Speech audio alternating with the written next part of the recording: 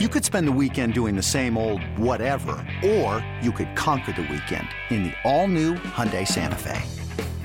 Visit HyundaiUSA.com for more details. Hyundai, there's joy in every journey.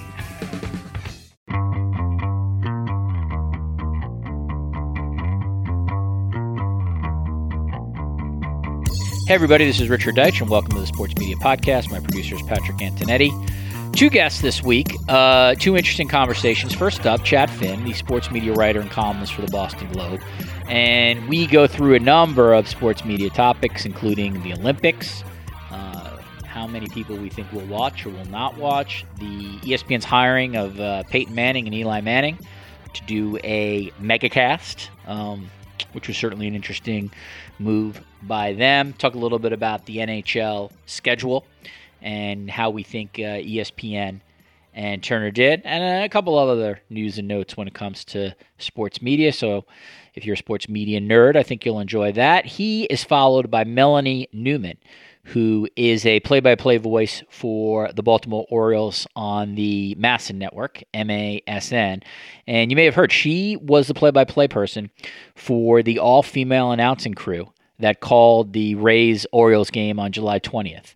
Along with analyst Sarah Langs and reporter Alana Rizzo, and pregame and postgame hosts Lauren Gardner and Heidi Watney. And Melanie discusses how she came up in the business and how she started calling play-by-play, where she thinks the business is in terms of hiring women to be play-by-play voices in baseball. It's one of sort of the glass ceilings that remain the NBA.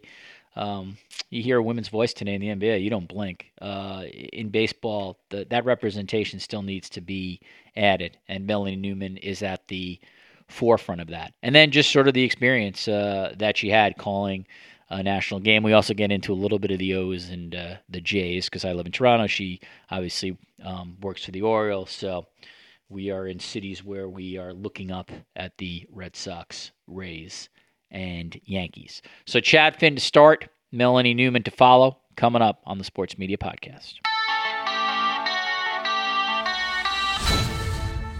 All right, as I said at the top, Chad Finn, the sports media writer for the Boston Globe and general columnist, I would call him as well, joins me. He's been on this podcast many times. Chad, good to catch up with you. How are you? Good. I would call him that too. All right. Thank you. Yeah. So, all right, we got a lot to cover quickly. Let's start with the Olympics. Then we'll do the Manning megacast, Chad. I know how excited you are about that. I am. So I've written a lot about the Olympics in the last couple days. I just did a long preview for The Athletic. And maybe this is a total... Maybe even admitting my hypocrisy is hypocritical in itself, but like what I sort of led the piece with, Chad, was that like I hate the IOC, I loathe them, but I love the Olympics, and I realized that these are existing purely for commercial, financial reasons, and no other reason at all. Because none. The reality is there is a state of emergency in Japan. You should not be holding a global competition in this. I'm not saying all sports should be canceled, because I don't believe that to be the case at all. But this is different. It's a global competition with people all over the world coming in to a country with a COVID issue. So the reality is this is just a made-for-TV event. That said, I think given what both of us do, you do want to provide for viewers, like what's NBC's plans, what's their philosophy, how can you watch it? So let me just start with you sort of very overall. Like what is your general view of the Olympics happening, let's say? Well, the view I've had from readers, Rich, is apathy. I don't know if that comes I can't think back to 4 years ago or 2 years ago or 4 years ago for the last Summer Games, and I guess it's 5 now, right? And what the mood was going into that in terms of just anticipating the competition and the 2.5 weeks of Simone Biles and women's basketball and getting reacquainted with the great athletes, learning about new ones. And, sometimes that builds up and sometimes there are new stars that emerge, and maybe something you weren't that interested in at the beginning of the Olympics ends up being something you really enjoyed. And I suppose that could be the case this time, but I'm not feeling it, just from my personal perspective and from what I've heard from readers, where last week, Friday, I wrote about, talked to Molly Solomon did the conference call with all of us, and the producer of the Olympics, and talking about laying out their plans were for audio and essentially making sure it wasn't going to sound like the NBA bubble.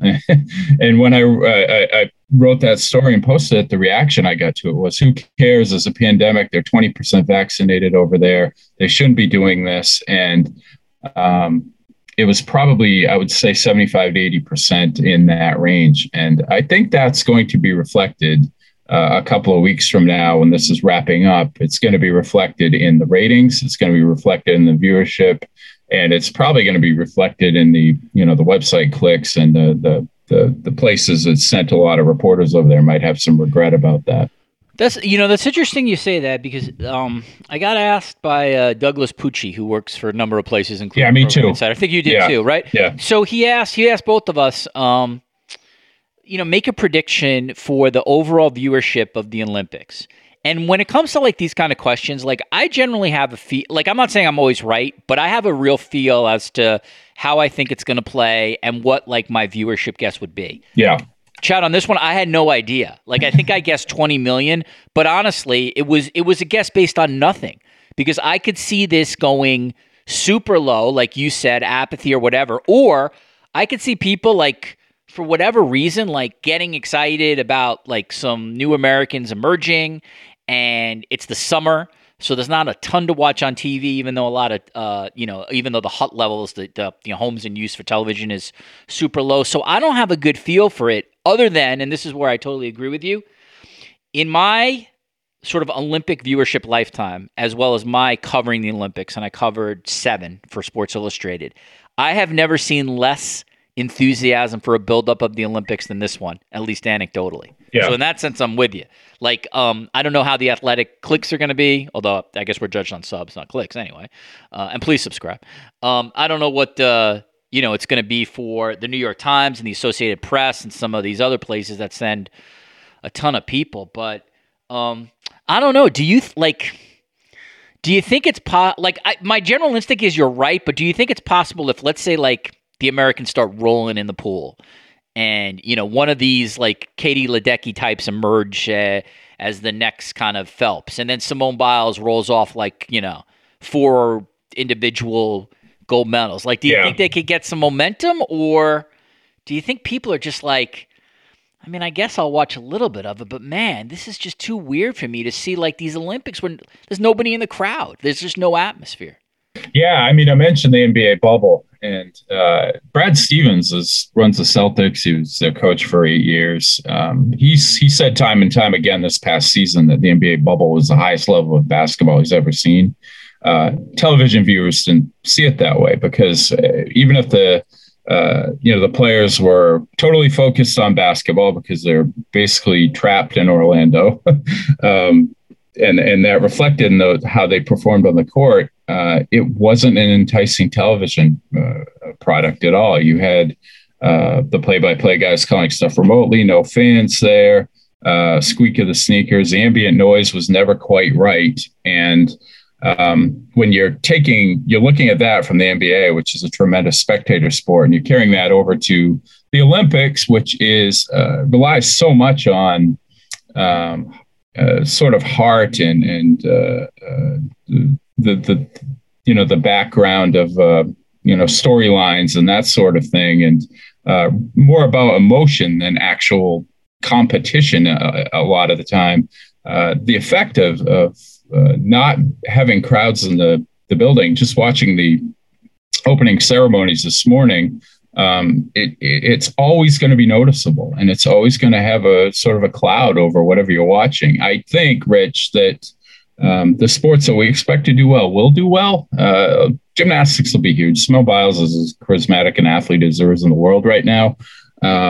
Maybe some of the basketball will do pretty well. Swimming will do well, but the secondary sports, ancillary sports that may get significant time, in prime time, or some of their other branch networks, I just can't see those sort of things getting much of an audience. And I was looking actually at Doug Pucci's story there for Programming Insider. You had it at 20.5 million. When I submitted mine, I thought I was going to be low because I think the last Summer Olympics was it was over 25. And I said maybe 25.5 million average viewership, something like that. And I figured, all right, it's going to be lesser, even though these things typically climb. It's going to be lesser this time around. And I went at 24, 2, and then almost everybody, I thought it was lower, but I think I really misread it because I'm skeptical about this, but everybody else, including you, are much more skeptical. Maury Brown has it at 16 million, which would be a collapse. It could happen. I mean, it's again, like I'm saying, I don't know, but if that happens, that's, I mean, in our disaster world, for NBC. That's a disaster. Let me ask you this before we move on to Manning Megacast. My faith in NBC sort of talking about any protests or COVID and stuff like that, in terms of like during the competition, it's essentially nil. Like I think they're going to, they'll pro forma it if they have to and mention it. But I think they're going to stay away from it. The real question is this, Chad, when it comes to sort of NBC News, who is on the ground, and the Lester Holtz and that staff of the world, they're there. Do you think we as sports consumers, do we get that coverage infused within the larger Olympic coverage, or do you think they're really going to segment it where it's like, okay, here's the Olympics, here's your competition, and if you want whatever is going on outside of the competition, tune into NBC News at 6:30, 6:30 p.m. ET. So, so we can say, hey, we're doing our due diligence as news gatherers, but you don't want any of that stuff to smell up your shiny, happy, made-for-TV miniseries here. Yeah, I think they push it to the background until they can't anymore, and the background being the 6:30 national news. If there's a massive outbreak of COVID there that forces them to actually shut things down, maybe not the entire Olympics, but this event, that event. I know people were frustrated this morning that the Czech Republic team was mixing up with other delegations at the opening ceremonies because they've had a couple of positive tests since they've gotten there. Things like this could multiply quickly, and if that happens and actual primetime significant events are threatened, then the NBC News' news team is going to be busy. But at the very beginning of this, if nothing is affected, I would say the most we could probably expect in terms of reporting on the COVID surrounding the protesters, which you could hear at the stadium apparently this morning outside. Probably the most you get is maybe a feature at the, for the NBC broadcast later in the night about what's going on, just to kind of cover their news covering bases, but really nothing emphasized beyond that. Yeah, it'll be interesting. And again, I wrote it in my Olympic preview. I'm the first to say it. I always feel like a hypocrite when it comes to the Olympics. I love the actual competition. It was my dream. It was essentially, trust me, my dream was not to cover Norby Williamson and ESPN. My dream was to cover the Olympic Games, which I was fortunate enough to do. So I love the Olympics, but I hate the IOC. I hate all the sort of the finances around it. So I always feel like a hypocrite, even sort of covering it and writing about it. And so I'm just being honest with listeners, but I'm not there. Chad's not there, but both of us will certainly write about the television aspect of it for sure. This episode is brought to you by Progressive Insurance. Whether you love true crime or comedy, celebrity interviews or news, you call the shots on what's in your podcast queue. And guess what? Now you can call them on your auto insurance too, with the Name Your Price tool from Progressive. It works just the way it sounds. You tell Progressive how much you want to pay for car insurance, and they'll show you coverage options that fit your budget. Get your quote today at Progressive.com to join the over 28 million drivers who trust Progressive. Progressive Casualty Insurance Company and Affiliates. Price and coverage match limited by state law. All right, let's move on to the megacast here. So this is interesting to me, Chad. I think a lot of people... I think a lot of just sort of sports viewers and sports fans don't realize that the numbers for these alternative broadcasts are really, really low. 90% of the people watching something are going to watch the primary broadcast. And I think that will be the case for Monday Night Football too. But I like when the ESPNs of the world, it's certainly, for the most part, it is ESPN. There are others who have sort of done some of this megacast stuff, but really ESPN's the leader. I like when they offer you alternative broadcasts because to me that is incredibly viewer-friendly.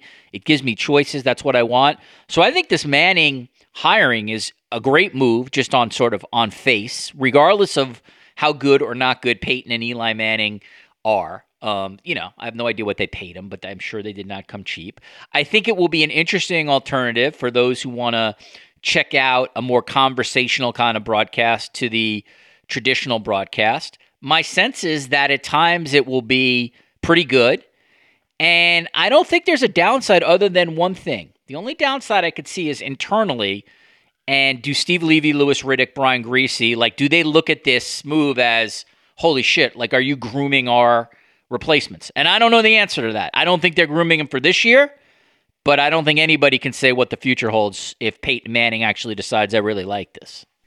Yeah, I mean, the Manning thing has hung over every play-by-play and analyst job other than Tony Romo's in the NFL for 5 years now, however long it's been since he retired. I give Peyton credit. I guess Eli is involved in this too, but probably the secondary character in terms of who ESPN actually wants on the air. The dream has been Peyton since he was 5 years into his NFL career, and you realize that this is a guy who's legitimately funny, a great pitch man, good Saturday Night Live host, and probably would be a very good NFL broadcaster. But Peyton's manipulated this into being exactly what he wants it to be. I mean, this deal is in conjunction with his production company, so he's making a lot of money on that end. What are they doing? 30 games in 3 years. So they're kind of going to be able to pick and choose what they want. Now, I got to tell you, Rich, as soon as I heard about this, I looked at the schedule and I thought about, all right, what games are going to be interesting with them? You got week 11, Giants, Buccaneers, Tom Brady, Eli talking about them. That's the game. Yeah, there are going to be things where you're going to want to hear what they have to say. They got to do that game. Yeah. I know we saw some people write, oh, Eli's not going to want to do the Giants. Peyton's going to want to stay away from Brady. No way. There is no way that they didn't sign that deal without at least a verbal agreement on they're going to do that game. Yeah, that's the one you circle 5 times on the calendar right away.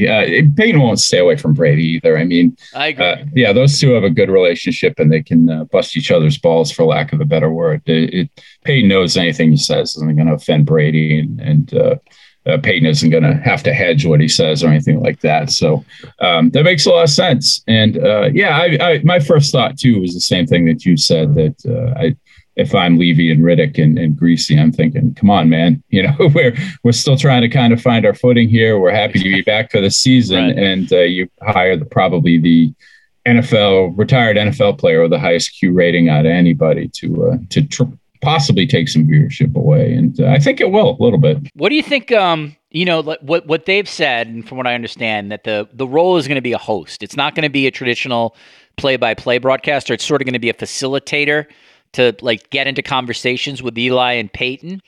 So you know what? That's a pretty interesting job in theory for someone who's at ESPN. And I wonder, do you think they go with a person with traditional play-by-play background, whatever, like a Jason Benetti type? It won't be him, obviously, but you know what I'm saying? Yeah. Or would you go with an analyst, like a, Ryan Clark or Damian Woody? I'm just naming ESPN. I was like, because that's pretty interesting.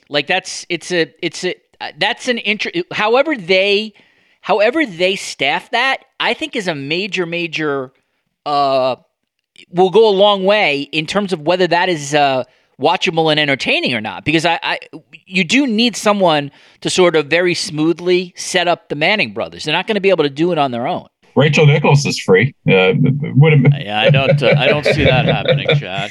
Would have been a good fit for Maria Taylor. It's probably a downgrade for Maria, but yeah, I understand what you're saying. Yeah, a little step down. You could go in a lot of different directions with it. I can't think of a guy who's one of their analysts who has a clear relationship with Peyton or Eli. Chris Mortensen is the longtime Manning buddy, but So if you ever know how Manning stories sort of get broken by ESPN.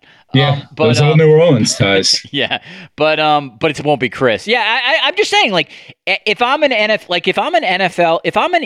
NFL staffer who doesn't really have a high profile or would like a higher profile than what I have now, I actually think that would be a pretty good move to go in there, because the bosses are going to be watching that pretty hardcore. So I'm again, from everything I understand, they haven't come close to deciding who it's going to be, but I'm interested in that position. Katie Nolan could do it, or somebody like that too, with a sense of humor. But you think they would want to go comedy? Yeah, like more entertainment than hardcore NFL.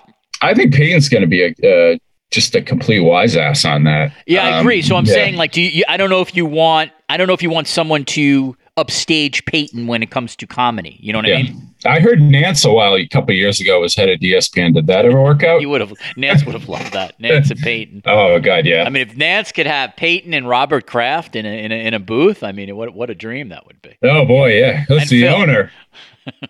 And Mickelson. All right, let's get to the NHL, Chad. You're in a city where the NHL is beloved. By the way, Taylor Hall, has that happened yet? You guys signed him yet? Sounds fait accompli, or however you say that. Yeah. So, as you know, I'm in a city, Toronto, where there's a lot of Taylor Hall talk before the playoffs in terms of additions, and there was talk that he might come here. Bruins turned out to make a great move on that. All right, you saw the NHL schedule. You saw what Turner and ESPN are opening with. We could do this very quick. I really like both openers, and particularly I like ESPN. The one thing I was thinking when I was sort of thinking to myself, okay, if you're ESPN, what do you want to start with when you debut your hockey coverage? And to me, it was like, I want the Kraken. I want that first game because people are just going to be curious. Even if you don't think the team is great, like, what's the jersey look like? Like, who are these guys? So I think ESPN, I think they got the Lightning Penguins and then the Kraken Golden Knights. To me, that's great. Right. Perfect. That's what I would want. How'd you see it? Yeah, absolutely. I mean, the Lightning are probably, I mean, I don't know if you call them a dynasty at this point with back-to-back. They might be. In the salary cap era, 2 cups is pretty amazing. They're stacked as any team in pro sports for their given sport. But I don't know if a Tampa Bay hockey team resonates nationwide like one as successful as they are should. Pittsburgh, on the other hand, doesn't really win much of anything of great magnitude, but they're still a compelling, high-profile, put them on primetime team because of Sidney Crosby and sort of their history going back to even Lemieux and Jagr. They're a cornerstone franchise for the league. But the Kraken are the one that everybody's going to want to see, and matching them up with the last expansion team that was incredibly successful right out of the gate. That's really smart scheduling, really smart planning. And if they have any kind of game production in Seattle like they do in Las Vegas, this team's going to be a pretty huge hit right away, no matter whether they're successful on the ice or off. That's really a wise way all around for ESPN to do this. Yeah, I'm with you. Can't get enough Kraken games, in my opinion, this year. I just think they're great nickname, man. That's just great. Great better than the Guardians. I think. Well, we'll get to that. I think the city. I think the city's going to embrace hockey. I think that's a great sports town. I think the Kraken will be can't miss television, at least early, and then we'll see how good they are. I mean, nobody's really. I feel like it's almost impossible to duplicate what Vegas did. It just seems like kind of an unbelievable sort of once in a generation kind of thing. But we'll see. But yeah, I think if you're ESPN and you're Turner, I think you got to be pretty happy with what you got. Turner got some pretty good. I think they got the Caps, the Rangers, the Avalanche, and they got another big Chicago. So three of those teams are good national hockey teams, and Avalanche are a great team. Again, hockey is a regional sport, but when you're starting your business here, you do want to try to get as national games as you can. So I think they did good. All right, the Guardians. This happened actually as we're taping this morning, Chad. The formerly Cleveland Indians have changed their name to the Cleveland Guardians. Rather than debate, name changes and the politics of this, obviously I'm for it. I mean, it's been a long time coming. I'm always of this belief. Tell me how you feel about this. Like, this is what I always thought with Washington as well. On a simple financial kind of level, right? And these guys, for the most part, owners only care about money. Let's be honest. billionaire, your reason you're a billionaire. When you make a name change like this, okay, once you sort of stop getting past all the people who are screaming about whatever, how could you? How could you? America's another example of America falling to the coastal elites, whatever the bullshit stuff's coming on. It is such a smart financial move. Do you realize, Chad, for all these name changes, how much merch and other things they sell when they get a new logo and a new team name? So if I'm just some dude in New York who likes baseball and likes sort of the culture of baseball, like I want a Guardians jersey now because like it's cool, it's hip, it's fresh. I want to wear that like, on the street or with my friends. So these moves are always smart in the end in terms of rebranding and the financials. So first and foremost, I think it's smart for that. Second of all, I mean, it's just a long time coming. I'm glad to see it. And, all these sort of mini controversies like usually get tossed into the toilet like 12 hours later. 2 weeks from now, I don't think anybody's going to care that they're the Guardians. How do you see this one? Yeah, I think people thought they were going to go with the nickname the Spiders, which they have some history with. But I just looked it up here. The last Spiders team in 1899 was 20 and 134. So they probably don't want to associate with a 130 winning percentage the last time they had that name. But the Guardians apparently has some pretty strong local tie. I don't think national people are immediately reacting to it, knew what that was, but it's the Guardians of Traffic outside the ballpark on the Hope Memorial Bridge. I have no idea what that means, but apparently it means a lot to Clevelanders. So the logo is kind of tacky, I think, but the nickname seems to be one that fits the city, and that's the best you can ask for these days. All right, Chet, here's the thing. Like, when we get a little closer to college football, I definitely want to bring you back on because I am fascinated by how much the ESPNs and the Foxes and the CBSs or whatever are going to talk about name and likeness and money, like, coming into the sport. Because it's going to be – it's just – first of all, that you want to talk about sort of overdue. The NCAA is a cartel, so finally they had it handed to them, which is great. But I am fascinated by that. Like how much, because, money has always been sort of verboten, right? When it comes to student athletes, you don't talk about it on a game broadcast. But how are you going to be able to avoid if like the starting quarterback of Alabama is like making close to $1 million in some kind of deal? So I'm told you got to come back when it gets a little closer to college football season because I am fascinated by how the networks are going to handle that. My only hope, Rich, is that they list what they have for NILs, like on a chyron underneath their name and statistics. You can see what they're endorsing. Maybe they will acknowledge it in some sort of way, but probably not that. By the way, all those broadcasters should have been sort of waving the flag on this. I mean, have you ever met a high-profile broadcaster, Chad, who hasn't tried to endorse something for any of these networks? Give me a break. Dick Vitale?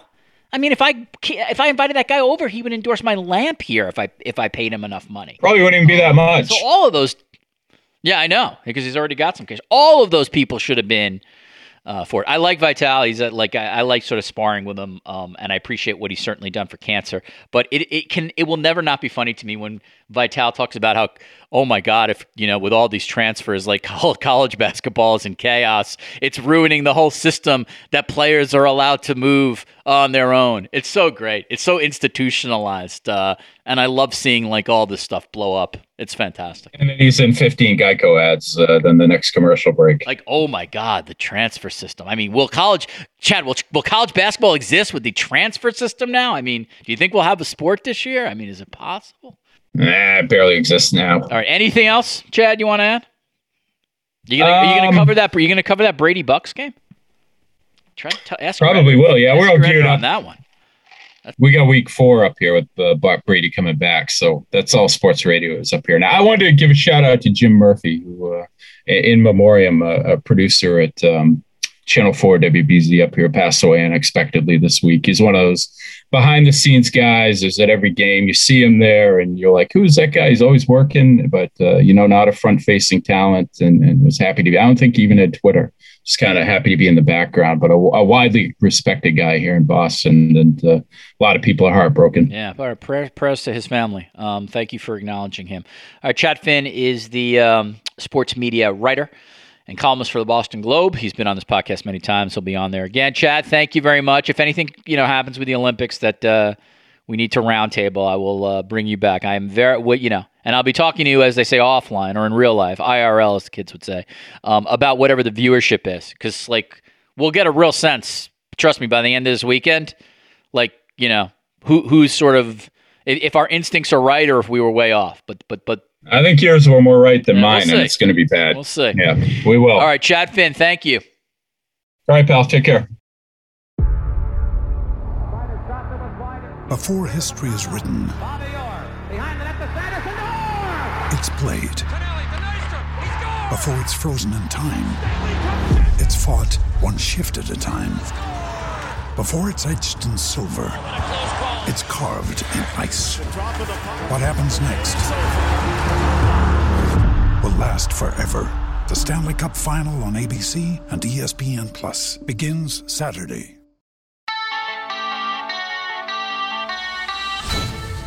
All right, as I said at the top, Melanie Newman is a broadcaster for the Baltimore Orioles, and they are on MASN for those in the D.C., Maryland area. And you may have heard her name because she was the play-by-play voice for the first time in MLB history that featured an all-female announcing crew calling a game. That happened on July 20th with the Rays and the Orioles. And I'm pleased to be joined by Melanie Newman. Melanie, how are you? We're doing good. Getting ready for another series. Baseball just keeps rolling. I hear you. I live in Toronto, so I appreciate when we see the Orioles because the Blue Jays can use any wins that they can. So thank you. Oh, clever. I know. Whatever. It all changes. Trust me. 2 years from now, I think the Orioles will be rolling the Blue Jays.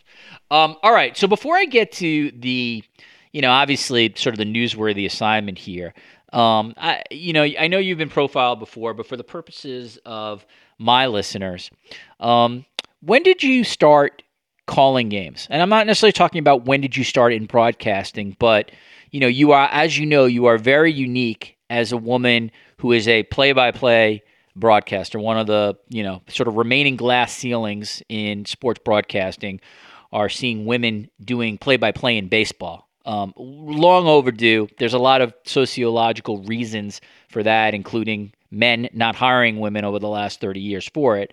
But to give the listeners of this podcast a little bit of your background, when did that start? When did you sort of decide that I want to do play-by-play as opposed to something else in broadcasting? Oh, man. Well, I don't really ever think I had that definitive moment, if I'm being honest, of setting forth and saying, this is what I want to do. I've had so many different roles when it comes to the sport of baseball. It really started when I was a kid growing up in Atlanta. We had the East Cobb Complex not too far from our house, and they had overflow games at my high school, Etowah, and then, of course, our rival Woodstock, which was less than a mile away from us. People remember that because that was Nick Markakis' launch point. But I did everything. We traveled with the team. We were a group of 4 who kept the book. We did all the videography for them. And our high school was really inclusive on that front. And then when East Cobb started having overflow games that were closer to our house, if the field got flooded, I was out there with a bucket helping everybody trying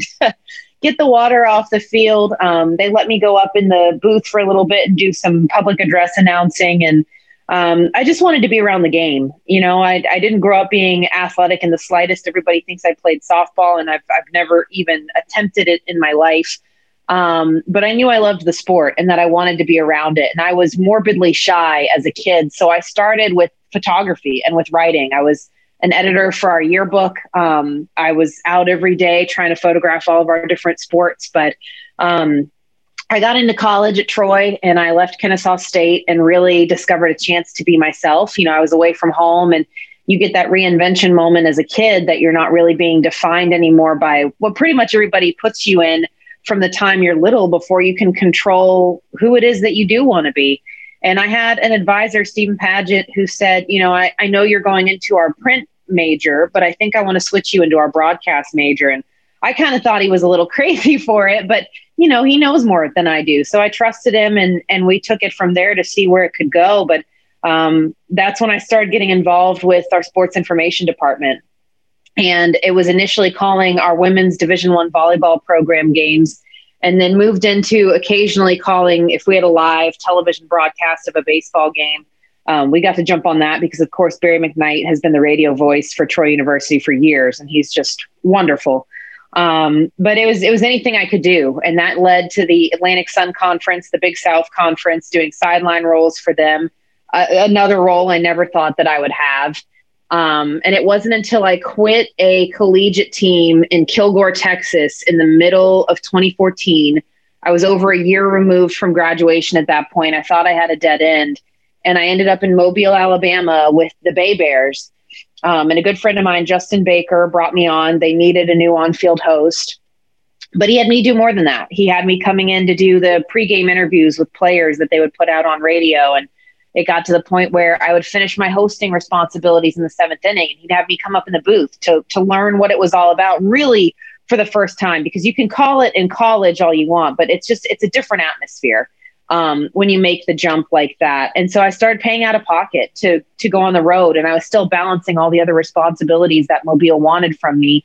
But it gave me the chance to be there for a full pregame and 1 through 9 and really, really get into a flow and start learning. And he was my encourager and my supporter and my protector from day one. And I think he saw that in me before I did. And so as weird as it is, I kind of fell into the play-by-play end of things, but I started realizing how I could balance play-by-play and sidelines, and I could still bring in the action and have that stimulus of also telling stories and bringing the human element out of the game. And I feel really fortunate that for everyone who's told me that at some point I would have to pick between the two, Baltimore offered me both. I thank you for that. Thank you for the sort of getting us to the Orioles assignment. One of the things when I knew you were coming on today that I wanted to talk to you about was, I've had a lot of, on this podcast over the years, a lot of women broadcasters and many who are in the NBA. And one of the things that I think has become very commonplace in the NBA now is if you turn on a game and you hear Sarah Kustok or Doris Burke or Kara Lawson before she went to Duke or Stephanie Reddy or, I can go down the list of anybody who in the NBA who has an analyst or play-by-play job as opposed to a sideline job. The NBA fan, doesn't blink anymore. Hearing a woman's voice is honestly no different than hearing whoever is the dude who's calling the game for your local team. That's not the case yet in baseball. Jessica Mendoza was a trailblazer for ESPN. Susan Waldman obviously was the true trailblazer as the Yankees radio analyst, and obviously prior to that being a reporter for WFAN. I'm wondering, from your purposes, where do you, even if it's anecdotally, Melanie, do you think baseball fans still would have an issue writ large with a woman calling a game? Or do you think they would be more like the NBA? And then it's a question really of just people who are doing the hiring, bringing more women's voices into the booth. Do you know what I'm sort of getting at? Because it feels like, and maybe the NFL is like this too, that baseball is behind when it comes to where the NBA is. And that's kind of, I don't know, given sort of what baseball represents and given how long the history of the game is, it's a little ridiculous that that's where we still are in 2021. I mean, you hear time and time again that it's the old boys club and that it's their sport. And someone asked me this the other day, why this hadn't been something that I thought I would do growing up. I mean, I jumped from being a veterinarian to, okay, I'm going to be a teacher. And you kind of step back for a moment and you realize I had just simply never thought about doing something like this because I didn't really have anybody to look to that was already doing it. Again, just being in Atlanta, we were surrounded by the Braves and SEC football. And of course, we were all over the Olympics in '96. But I didn't know Susan Waldman because, we were so far removed and it's the Braves heyday and no one really talked about the Yankees. And you don't have that example of normalcy that just kind of puts that in the back of your mind by women who keep showing up. Because I still remember too, when they suggested I switch to broadcasting, the only thing I could think of is, the only option there is sideline reporting. And that was just an example of, representation, because that was all that my brain had really seen at that point. And you do see it from the fans from time to time. I've gotten a couple emails from people, and I know that they're kind-hearted. I've just still never figured out what to say. Then they'll recognize it and say, as an older man, I wasn't really sure when I saw that the Orioles had hired a female to call the games. But I have to say, I gave it a chance and I listened, and how delightfully surprised I have been that you've completely changed my mind about the situation. And, you need that chance to really step forward and make that change. And to what you were saying, it is up to the men who are making these hiring decisions to take that initiative to bring more women into the game. But I think we just needed to be able to see examples of it for ourselves, that we could be here in the first place. Because when I got into the minors in 2014, I didn't even know Kirsten Carbach was also in the league. I didn't know I had another female ally who understood what I was going through, until it was sad. It took 4 years for the stories to come out that there were, in fact, women in minor league baseball. And Kirsten and I were able to kind of connect with each other at spring training on our own. And so you just need louder voices at that point. And I feel very lucky that the male mentors that I've had in my life have been outright staunch female supporters from day one. And to your credit, mentioning the NBA, Bob Rathbun with the Hawks has been like an uncle to me. I mean, he's the reason I'm in baseball, because when he met me in college, he said, "You're a baseball person, and I think this needs to be your sport." And I took that to heart. So it's just a matter of time of going forward, and you can't really dwell on why did it take so long. You just have to really zoom in on, okay, let's keep the momentum going, and let's move forward from here. I'm Mark Chapman. Welcome to the Planet Premier League podcast. Each week, Cesc Fabregas, Nader Manua and myself talk all things Premier League. As a player, you don't have time to talk. No. You don't have time to make a plan. You just need to deal with wave after wave after wave. We watched Coach Carter, and he said, afterwards, the game's just about doing this for your teammates. And I remember looking around halfway through the film and half the squad was asleep. Planet Premier League. Listen wherever you get your podcasts. All right, so let's talk about the game that you called. You are a quality play-by-play broadcaster. That's my gender-neutral take on you. It has nothing to do with women or men. You call a good game. And I listened to that game. And one, obviously, I think it's excellent that that it existed in terms of the historic nature of it. And I'll mention your analyst was Sarah Langs. Reporters were Alana Rizzo. Pre-game hosts were Lauren Gardner and Heidi Watney. All of those women are known for their excellent work in baseball circles. And the fact that it existed is good. But I think you would agree with this, Melanie. Like, what you don't want it to be is sort of some kind of like, one-off, where it's sort of like, okay, here's like, we do this like once a year, or we do this like once every couple of months. And this is sort of like this attraction kind of thing, as opposed to something that's regular. So as we head forward, have you gotten any indication as to what your play-by-play schedule will be heading forward, and whether you think, and you would know more than me, are those women that are in the minors right now that you talked about, what are their prospects of eventually moving up to the majors and either getting play-by-play opportunities either on the radio or television side? To speak to the women that are in the minors right now, they're incredible. They really blow me away with their talent and their skill. And in fact, Emma Tiedemann, who's now with the AA Portland Sea Dogs, the Boston affiliate, I was actually planning to move from the Salem Red Sox to Portland before I got the call for Baltimore. And I immediately jumped forward and said, if you have not interviewed people yet, Emma Tiedemann has to have this job, period. Just because she's so good and she's so built for it. And of course, coming up in a family of baseball broadcasters, she grew up around the game and she loves it just as much, if not more, than I do. And you've got Jill Guerin out in Visalia with the Rawhide, and she interned with Boston, which is kind of funny that the three of us interconnect here in a way. But just another woman who really gets it. She brings in that love of the game. She understands the mechanics too, from that softball background. Probably a little more than even I could. And just, she has the grind. She understands what the players and the staff need of her to bring forward. And she just wants to bring the best out of everybody. And Emily Messina actually took over for Kirsten Karbach with the Phillies AA affiliate in Reading. So this is her first full year getting back into things after the shutdown. And I met her as an intern in Lynchburg, and she was doing a little bit of anything they needed for their media department. But if it meant she even got to be in a booth for an inning, she was there. And I called her at one point because I needed a fill-in for a Salem game.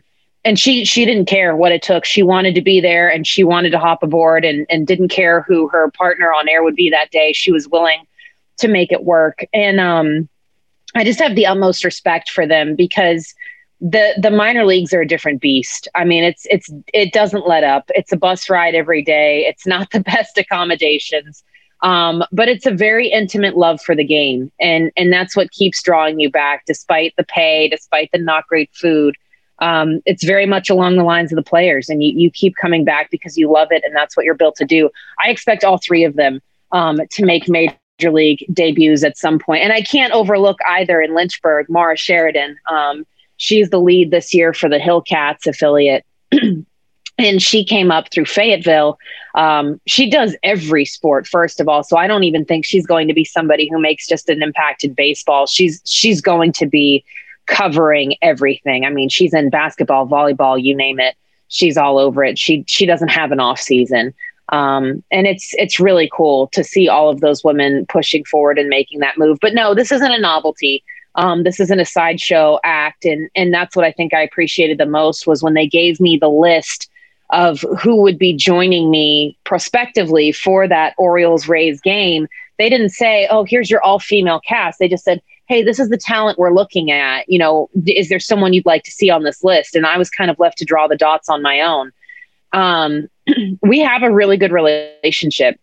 And I think the Orioles championing that first and foremost, opening up this season. I've got 90 games of radio play-by-play, and then I've got about 50 that are television pre-posted sidelines.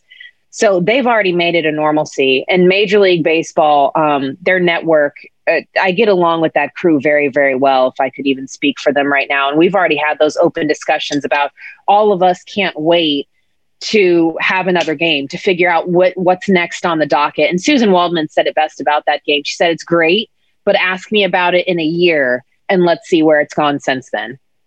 Do you, is there anything definitive yet as to when, like, the five of you will work together, or, you know, parts of the five of you will work together in some kind of national form?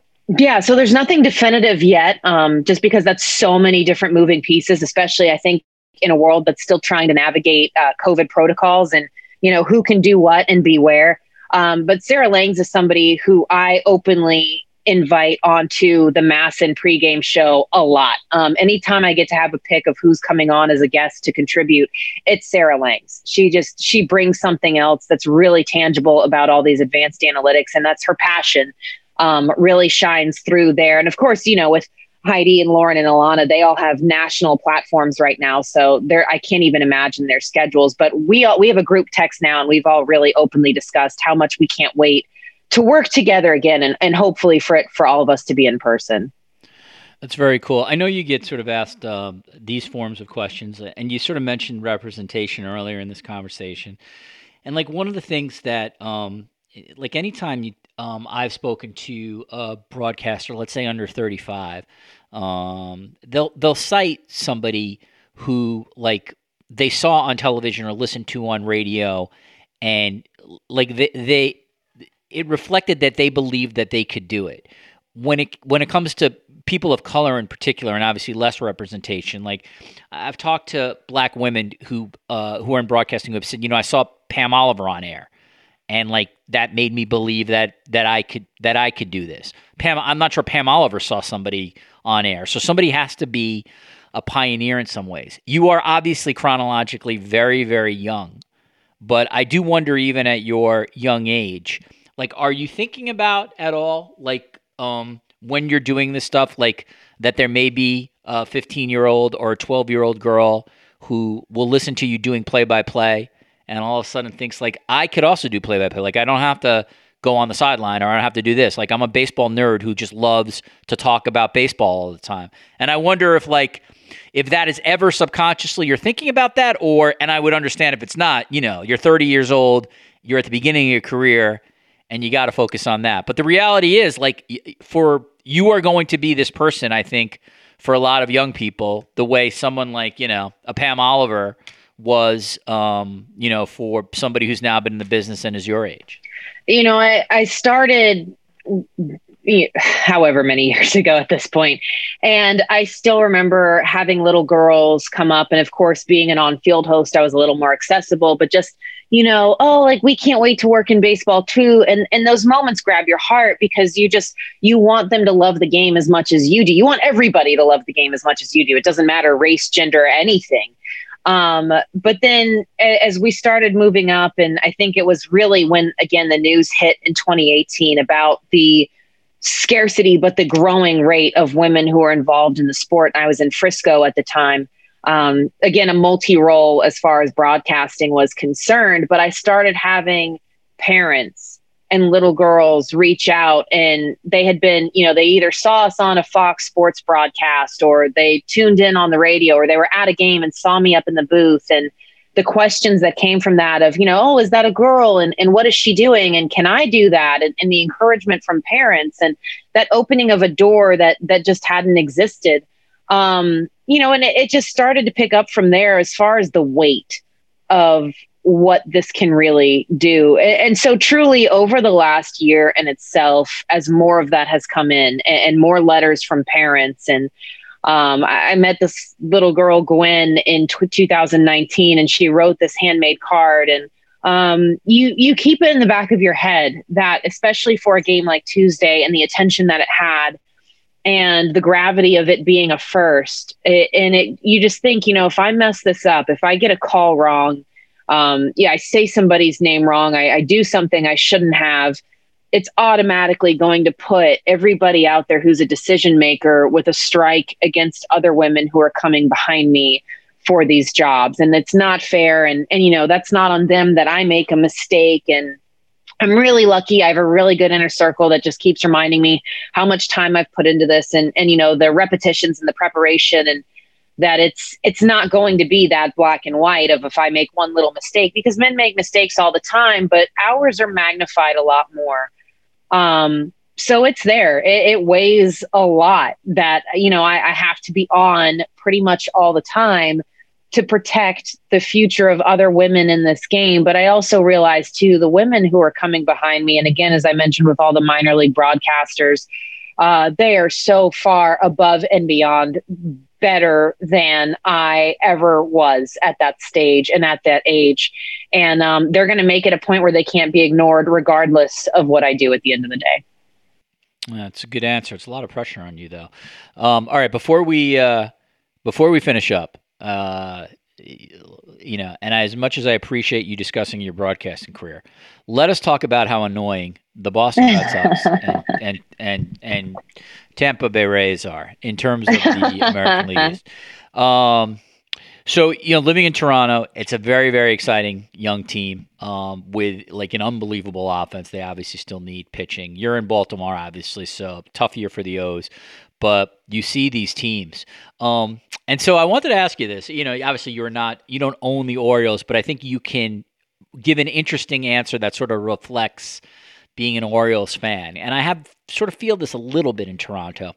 What is it like to be in a division where you know that the Yankees will always be the superpower who spends? The Rays are just so efficient when it comes to drafting and development. And then you have the Red Sox who, were sort of have now returned from a down year, who look to be far better than any other team. And we haven't even talked about, how much the Red Sox can spend. I wonder, a lot of times if you're in a city in the AL East, like I am in Toronto, which is not a small market team per se, but you know what I mean? You're like, oh man, like I wish we were in the Central, because like it feels like maybe we'd win that division every year. What is it like in sort of Oriole land to have to know that you got, 4 teams above you with all these resources and all these finances, and quite frankly, likely will have that for a long time?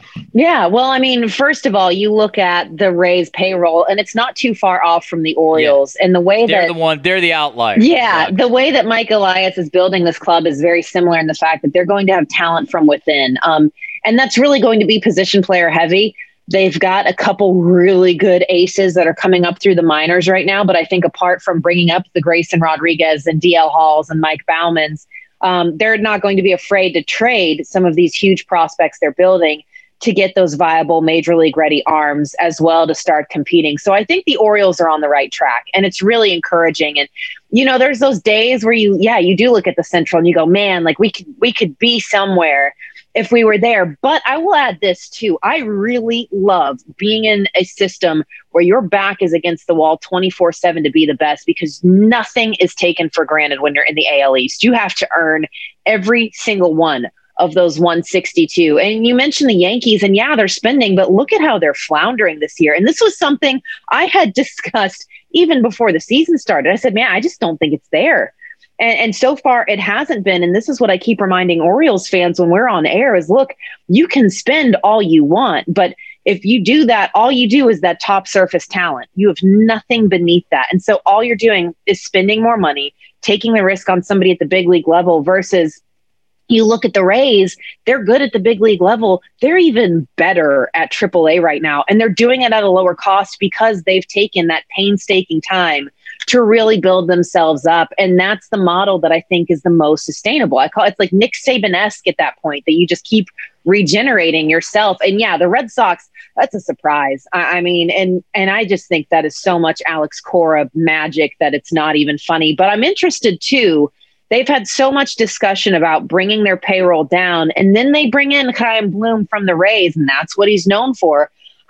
Curious to see how they take a step back when it comes to spending, or if they just say, well, we were initially going to be a tight budget, but now that we're in the push, we're going to go out and get somebody big. And of course, Chris Sale completely changes that game. And and to your point with Toronto, they're kind of right in that mix of everybody else. I really find that now the Yankees are that one outlier. And it's almost this glaring example now of, spend all the money you want, but that's on paper. That guarantees nothing at the end of the day if something's not working. So I'm excited. And I think it's going to get really interesting, especially in the next 3 years or so, to see the Orioles and Jays in particular, and then the Orioles and Rays, because I think those three teams are just going to have an absolute bash with each other. Yeah, I'm interested too. And you're right. The Yankees, it'll be interesting to see if they can maybe outspend some of their deficiencies. Shout out to Spider Tack, by the way, for taking a little bit of the Yankees away this year. Melanie Newman is a broadcaster with the Baltimore Orioles and the MASN Network. You probably, if you're a baseball fan, you probably read about or watched the all-female announcing crew where she was the play-by-play broadcaster, along with Sarah Langs and reporter Alana Rizzo, and then pre- and post-game hosts Lauren Gardner and Heidi Watney. Melanie, thank you so much for coming on today, sharing your story and experiences. And it's going to be great to just continue to follow your career as you continue to call more games and as you continue to make your voice heard. Thanks so much today for joining me on the Sports Media Podcast. No, thanks for having me. All right, back in the studio, my thanks to Chad Finn and Melanie Newman for their time and their conversation. If you like these kind of podcasts, go to the Sports Media with Richard Deitsch homepage or on Apple or Stitcher, Google Play. Leave us a 5-star review and a nice note. That's how this podcast continues. Prior to this podcast, we did 2 long forms on the Maria Taylor, Rachel Nichols story situation, and ESPN. Jamel Hill was my guest on the latest podcast, and Kavitha Davidson and Jane McManus did a podcast with them prior to the one with Jamel Hill.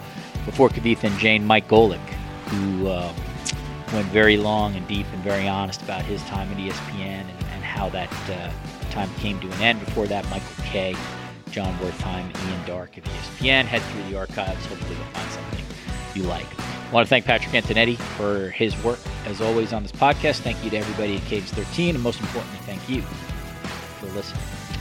We will see you soon on the Sports Media Podcast.